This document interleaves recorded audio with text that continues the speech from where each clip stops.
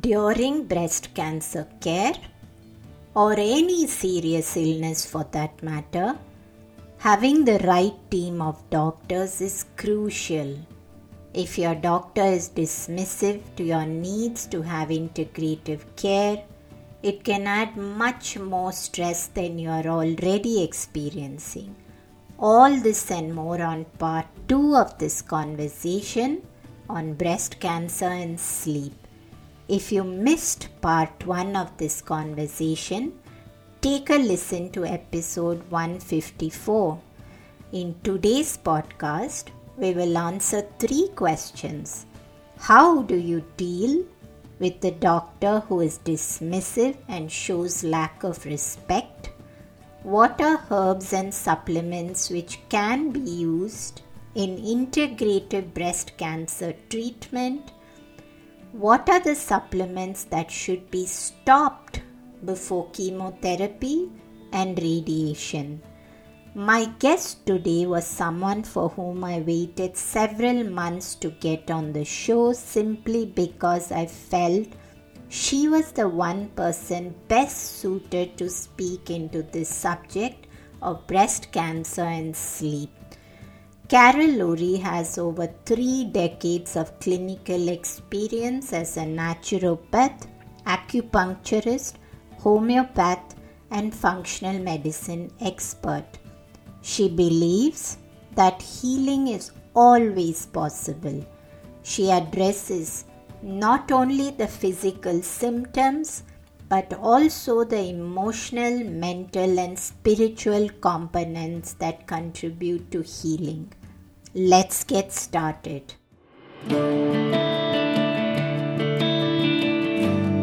Hey everyone, I'm Deepa, a light functional medicine practitioner, author, and yogini, and you're listening to the Sleep Whisperer podcast, the only sleep podcast with conversations and meditations. I'm on a mission to share profoundly insightful sleep conversations with global visionaries that merge together functional medicine and ancient wisdom. Breathe in bliss through weekly guided meditations and let yourself enter the land of dreams. Together, let's unravel the pieces, get to the roots, and understand the right tools to transform your sleep completely. Through this podcast, I want you to dream the best version of yourself. It's time to regain hope and begin your sleep journey. You want to go in prepared and empowered and make sure that you, even though, yes, you have your oncologist, you want to make sure you're working with an oncologist who's not dismissive of how you want things done. I've heard things, atrocious things of ways women have been spoken to, and I've said, I hope you fired that doctor immediately. And they went, no, I didn't know I could do that. You have to make, you're going to be doing intimate treatment with this doctor. So you need to make sure that doctor is respectful. If you want to bring in some integrative tools and the doctor says, I don't want you taking any supplements, and you say, well, actually, there's research supporting this. There's something called tamoxifen resistance, and it happens a great deal within 2 years. 40% of women, their breast cancer cells develop resistance to tamoxifen. There are science-based supplements and herbs that have shown to reduce that from happening. So why shouldn't we use that to support the medical oncology treatment? You need to have a doctor who will listen and respect you because you're a team. And if you don't like your doctor, you need to find another one. So it's rarely is a surgical emergency. You don't want just get this diagnosis. You're in a state of shock. And as a homeopath, that's, a moment for the remedy aconite. And then tomorrow you're having a biopsy, which is not such a pleasant experience. Having been in the room with my friend, even with the local anesthesia, it's a bit traumatic. You want to make sure you're prepared emotionally for that. And I don't know if it varies, Carol, but when my husband's mother had breast cancer and she had the surgery and she came to live with me, and she had a bag attached to her for almost a month. And I know there was a lot of care involved to see that she didn't develop infection. So I mean, when you said young kids, yes, I mean the whole of life changes if you don't have the right support for such a situation. And perhaps there are women who don't have that kind of support. But since you did mention there are a lot of herbs and supplements, I thought before we jump into sleep, we could talk a little bit about that because I think it's also important to that anyone who needs this integrative care does reach out to someone who's qualified like yourself, who can navigate their path between the oncologist and themselves. And I think that's probably the right approach because I have seen there are programs where um, those who have recovered from cancer themselves have programs to guide women through. So, would you say that there should be a practitioner involved in the process who can um, go through any potential challenges that you might specifically have? Well, first of all, absolutely. As I mentioned earlier, you can gather information from Dr. Google, but understanding not just the science, but the creative aspect of when to do certain types of protocols. For example, when you're in the middle of chemotherapy, you need different supplements and different protocols than you do when you finish chemotherapy. And also, there are certain supplements that you don't want to be taking before an infusion. So, what I do, and most oncologists will say, absolutely no herbs, absolutely no supplements for all the time you're in chemo. Well, actually, chemo is a very specific day. So, you can stop taking certain supplements 3 days before, have your chemo, and then not take supplements for 2 days after. So you are being respectful of chemotherapy and you're not interfering. And I don't know why that isn't, used more often because you can build up your white cell and your red cell count. You can detoxify from the chemotherapy. You can support your liver and your intestines. You can intermittent fast prior to chemo. There's an enormous amount you can do. You don't want to eat a steak tonight and go for chemo tomorrow and wonder why you're sick. Chemo, you have to prepare for chemo like you would any other major event. Post chemo, a woman is, I've said that women have said this to me, I know this sounds weird, but I felt like I really liked going for radiation every day because I felt like I was doing something. And then I rang the bell and excuse me, I'm going to sneeze, it all disappeared. So, what am I going to do now? They gave me this medication. They didn't tell me what to eat, or they did send me to the nutritionist. It was a joke. And I'm having all these side effects and I feel lost and hopeless. So it's very difficult to navigate this on your own. And there's something as a homeopath, there's some miasmatic, and that's a homeopathic word. It means diseases have certain energies. Why is it that women with breast cancer think they should do this themselves?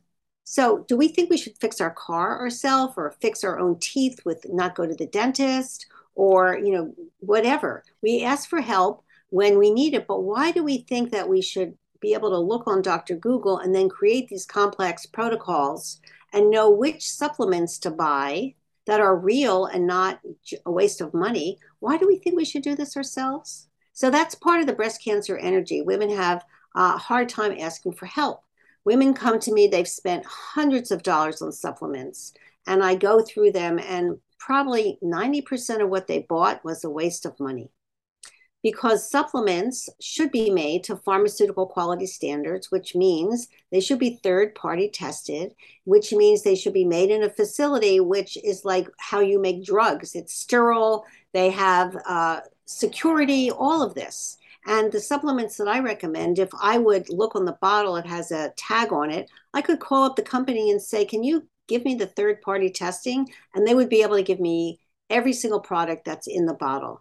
So it's very easy. Oh, yeah, I bought this supplement online. I got this from the health food store or from the pharmacy, or Trader Joe's. It's a waste of money.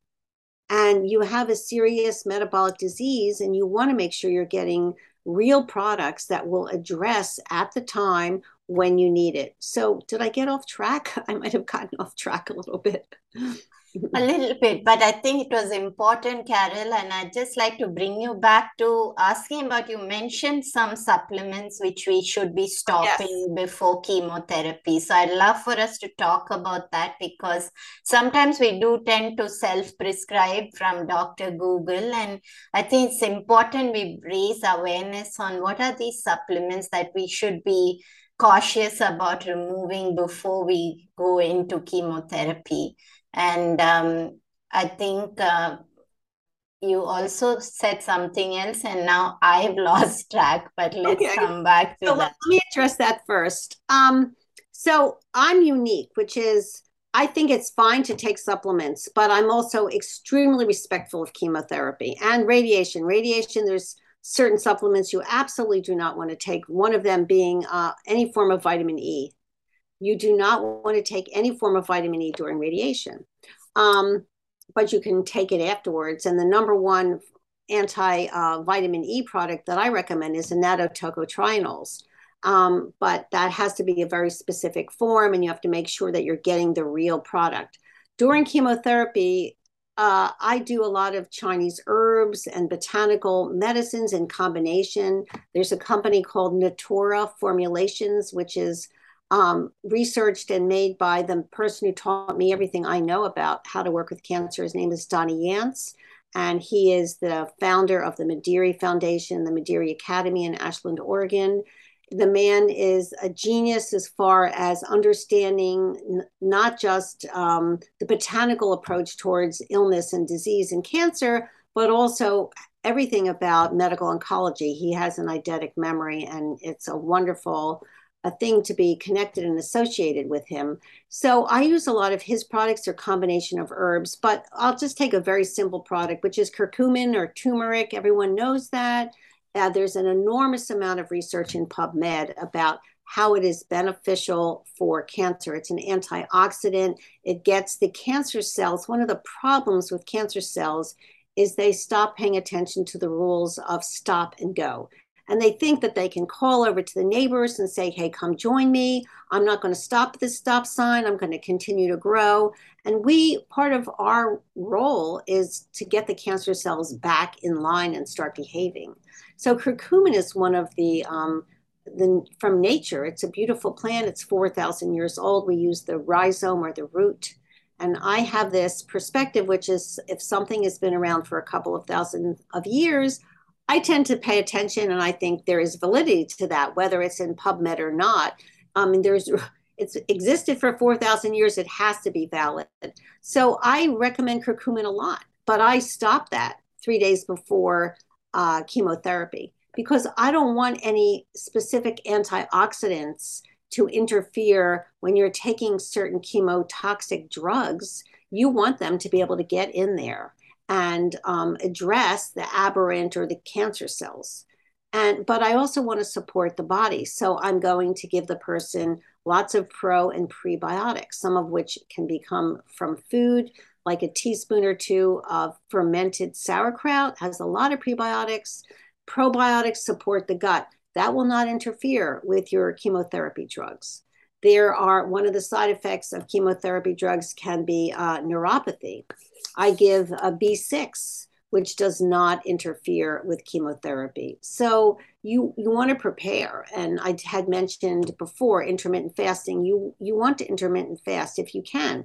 If you're on the low weight side, you don't want to intermittent fast. You have to make sure you're doing it under the guidance of an experienced practitioner. And I had mentioned about radiation. Radiation, the doctors say absolutely no drugs, absolutely no supplements.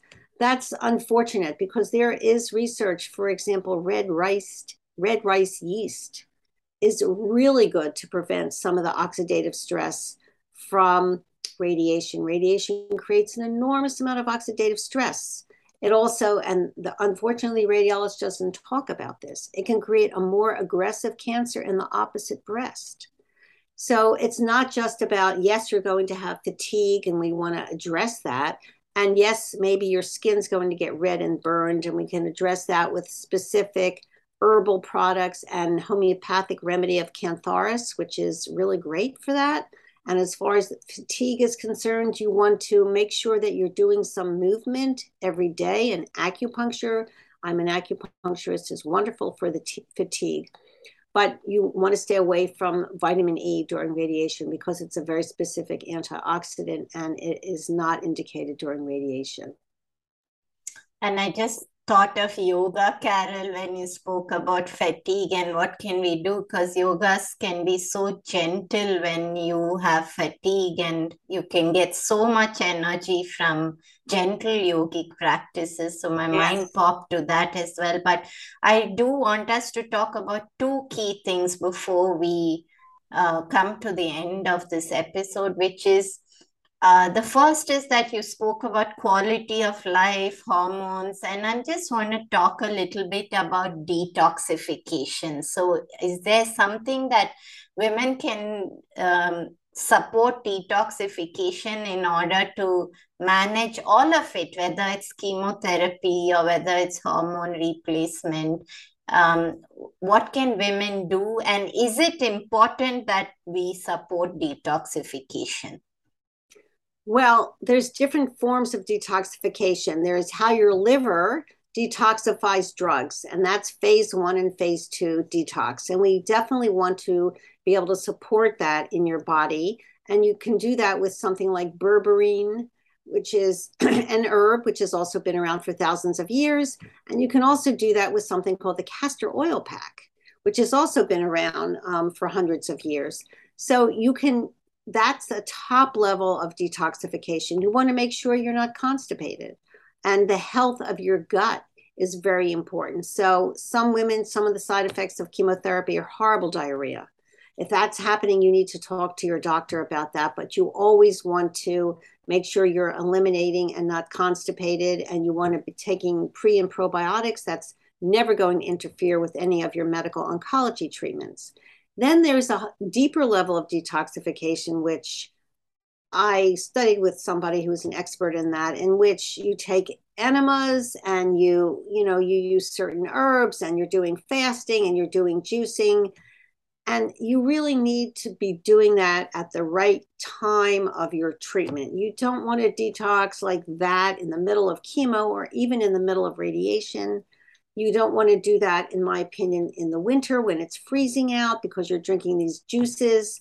You have to really do it under expert guidance because some people can get sick and you need to know if it's sick from a detox or if it's sick as it's too much. And you have to be with somebody who's had quite a bit of experience with that.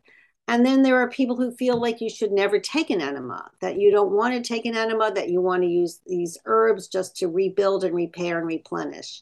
So it just depends on what you need as an individual and which practitioner you're working with. But I would absolutely not do any of that more, for lack of a better word, aggressive detox in the middle of chemo, surgery, or radiation. That's not indicated. You have to be in the right metabolic place, but in the right emotional place too. You can't do it if you're horribly stressed. Oh, I'll just detox on the weekend and then I'm going to go back to work. No, it doesn't work like that. Carol, let's come to sleep. So, what have you typically seen in the population that you work with in terms of sleep, quality of sleep?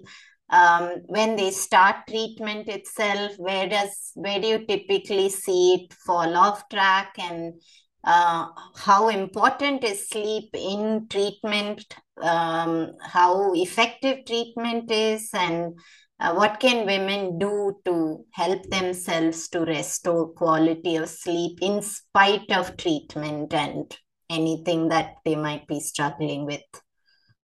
Most Americans, especially women, are sleep deprived. That's because, and this is true for women with and without breast cancer, but part of the breast cancer miasm, and remember, it's cancer cells out of control, is this sensation or feeling of rush, rush, rush, do. I have to do this, I have to do that. And therefore, they're staying up too late and not getting enough rest. Or there's signs of depression where they're watching the news or on the computer doing social media until midnight or 1 o'clock in the morning, and then they go to bed and they have to get up at 6 or 7, and that's not enough rest. So there is a place where you need to really understand that you have to get hold of yourself and get out of these difficult, negative, unhealthy habits and make sure that you're getting enough rest. That's number one. Number two, what's the status of your bedroom?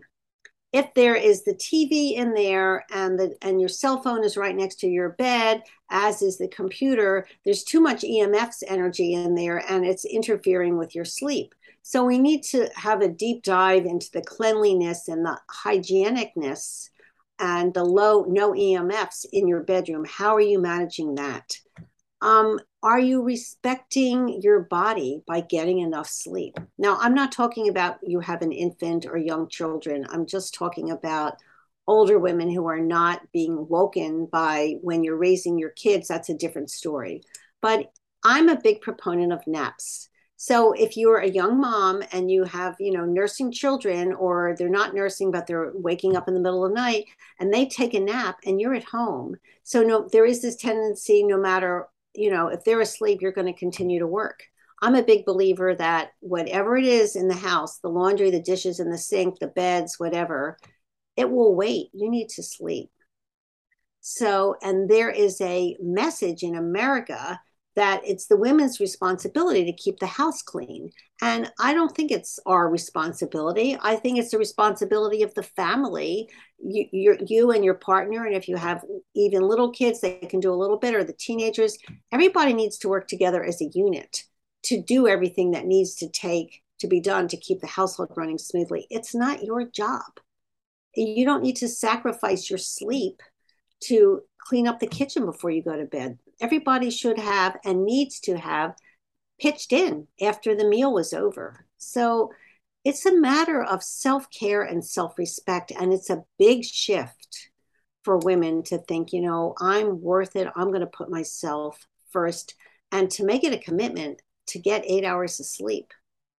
That's a big deal for a lot of women. So if you're in the middle of treatment, there are times when you're not going to be feeling well, and sleep is restorative. Your cells heal, your cells detoxify when you're sleeping. Your psyche processes trauma when you're sleeping. So sleeping is not a waste of time. It's not a wasteful activity. It's really beneficial in the long run. So especially, after surgery, there's this tendency to think, oh, I'm not going to sleep. You need to sleep after surgery. If you've had a mastectomy like your mother-in-law had, you need to heal your body. And it takes a long time to get over a major surgery of losing your breasts. And the doctors tend to not understand what happens on the other side, because there's a lot of emotional feelings that come up with that. And they're just looking at it from the surgical standpoint. Oh, the surgery went really well. You're going to be fine. It's not such a simple, I'm going to be fine moment. Are you going to choose to do reconstruction or not? If you are going to choose to do reconstruction, do you need expanders right away? What's the process going to be? Are you going to make sure that you're having the right implant put in so you don't develop a leakage and then cancer and autoimmune illness from that? If I don't want to do reconstruction now, am I going to be able to have that opportunity later? It's a lot of conversation to have. And you need to sleep during that. And your partner or your family may not understand it, especially, I get this a lot. I finished treatment. Immediately, everybody thinks I should go back to normal. Well, I'm not normal. I don't feel normal. It wasn't, and I'm a different person than the way it was before. I need to sleep more. My energy isn't as strong as it was. I can't run around like a chicken doing 15 things in a day. Respect yourself and educate people. I'm not the same person I was 8 months or 18 months ago. I don't have that energy anymore. Even though you think I'm done, I'm still in recovery. I need time. This is what I can do. This is what I can't do. And Carol, it took me back to a very dear friend of mine, and her sister would come and stay with her when I used to go and teach her yoga. And this was several years ago. And her sister had her father-in-law, husband, and two sons at home. She was the only woman. And Somehow she would stay up every single night till midnight. And when I would ask her, but why do you need to do that? And she said, no, I need to wash all the dishes. I need to see that everyone's ready for the next day. And we'd have jokes around that. And I would say that, why can't others do? And she said, no, no, I mean, I do it. So my friend used to say, no, she doesn't like to ask for help. And that was what you were describing as well. She took it on herself. And fast forward several years later, and my friend called me up one day to say that my sister's been diagnosed with cancer. And she had ovarian cancer, and she messaged me 3 weeks after that to say my sister passed away. And Oh, it was so shocking to me because her sister was so young. And I just felt that there was something deeply connected to staying up till midnight. And she'd wake up at 4 or 5 a.m. the very next day to get back into this rat race of getting things ready for everybody. And this went on for several decades. And I personally did not think that anybody could get through that kind of a schedule. It was traumatic for me just to hear about that. well, that's part of the Indian culture, which is changing as we get older. But, there is part of the culture, and that's the way it is, that the women are waiting on the men. And that is changing as women become more modernized. But there is, a big deal with that. And there are other cultures in the world that have that. And women are changing gradually and working on changing that in their own families. But unfortunately, that is certain, cultural realities for women. And I don't think she had much of a choice because that is what was expected in her culture. And now we have it. I mean, that's what happened. And unfortunately, with ovarian cancer, it's not discovered early enough. It's a very subtle illness. And by the time it is discovered, and usually what happens, a woman who has not no longer having her periods, her abdomen will either blow up or she'll start bleeding. And she goes to the doctor, and then it's too late. It's spread. So that's unfortunately the case very often with ovarian cancer. It's a more difficult cancer to treat, especially if it's not caught early. And you were also talking about, Carol, the mindset that doctors don't relate to in terms of, is a woman going to have reconstructive surgery after a mastectomy? And you were saying conversations, and I was thinking about, there are so many women who probably don't have space to have that honest, vulnerable conversation, maybe even to their partner. And I can relate to so many women thinking in terms of, what is this going to change in terms of how my partner looks at me? And these are subtle conversations that we don't really bring highlight to in many, many cultures. And probably this is just a source of trauma within a woman herself. And I know that we've had a long conversation, and I just want to give you enough time to wrap this up by sharing some of your final takeaways for where you feel guidance should begin for women undergoing treatment for breast cancer. Well, I'm happy to do that, but I just want to address what you just brought up, which is recovering intimacy after breast cancer. And it's such an important topic that I did a mini summit with that. And I brought in some experts, psychologists, a sexologist, an intimacy expert, and myself. It is a very important topic that nobody is talking about. And there's a couple things I want to share. Women, whether you're with a man or a woman, don't assume that your partner knows how to talk to you about this, because they're very concerned that they might say the wrong thing and they don't want to upset you. So communication is the key. And you then have your own feelings about how your body has changed. Maybe you're embarrassed and you're ashamed and you don't want your partner to see your chest after surgery. So there needs to be a conversation about what your needs are now and how you've changed. When you're put on hormonal blocking therapies, your sex drive changes, your ability to do certain components of sexual intimacy change, and it's very difficult to navigate that through yourself. So I think that, seeking a couple therapy or professional, I have a whole section on my online program about this where I recorded the program, and that's one of the bonuses women get. Recovering intimacy after breast cancer is really important topic. So to wrap up, breast cancer is a journey that no woman volunteers for. We can't control what is plopped down on the path of our life.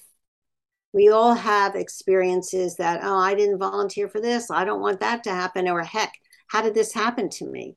But how we approach what is there makes a huge difference about whether we're a victim to this disease and we're stuck in anger and victimhood, or we're going to make sure that whatever it is, I'm going to be as healthy as possible through treatment, and I'm going to reduce my risk of recurrence. And your whole life needs to change. When you have any serious diagnosis of any type of cancer, it's a wake-up call. And it's not just cancer. If it's infertility or horrible insomnia, migraine headaches, colitis, autoimmune illness, it's a wake-up call that the life that you've created for yourself, something is out of balance and something is off. And how do we discover what that is? And then how do we help bring you back into balance? The number one thing you can do to keep your breast cancer or any cancer from coming back is to be as healthy as possible, is to be as in balance as possible, not out of balance, but in balance as possible in your life. And to think that you can do that by yourself is an unfortunate thought process. Everyone needs help. We need more community in our lives and in our world. Beautiful, Dr. Lourie. And where can people find you? Do you work with people all over the world if they need support through this area between oncology and themselves? Yes. First of all, I have a live group online coaching program, but that's called empoweredagainstrecurrence.com. But really the way to reach me and to get on my email list is through my CarolLourie.com. That's my name is Carol, C-A-R-O-L, and my last name is spelled L-O-U-R-I-E.com. And at the top right corner of my page, there's a contact me form. And I respond to everybody's email that I get. Send me an email and I will automatically get your email and I will respond and we'll be in touch. It was an absolute pleasure having you, Carol. Thank you for your time, and it was so worth the wait for me. Oh, thank you so much. It was an honor to be here.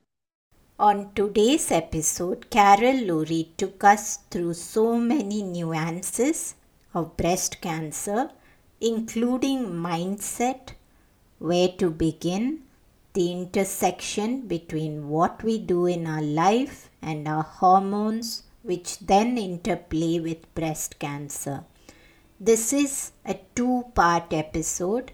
I hope you listen to both parts of this conversation.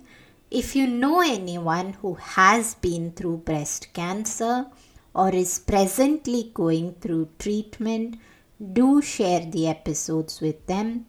Remember to follow the show on Apple Podcasts or Spotify so you get each episode dropped straight into your reminder list.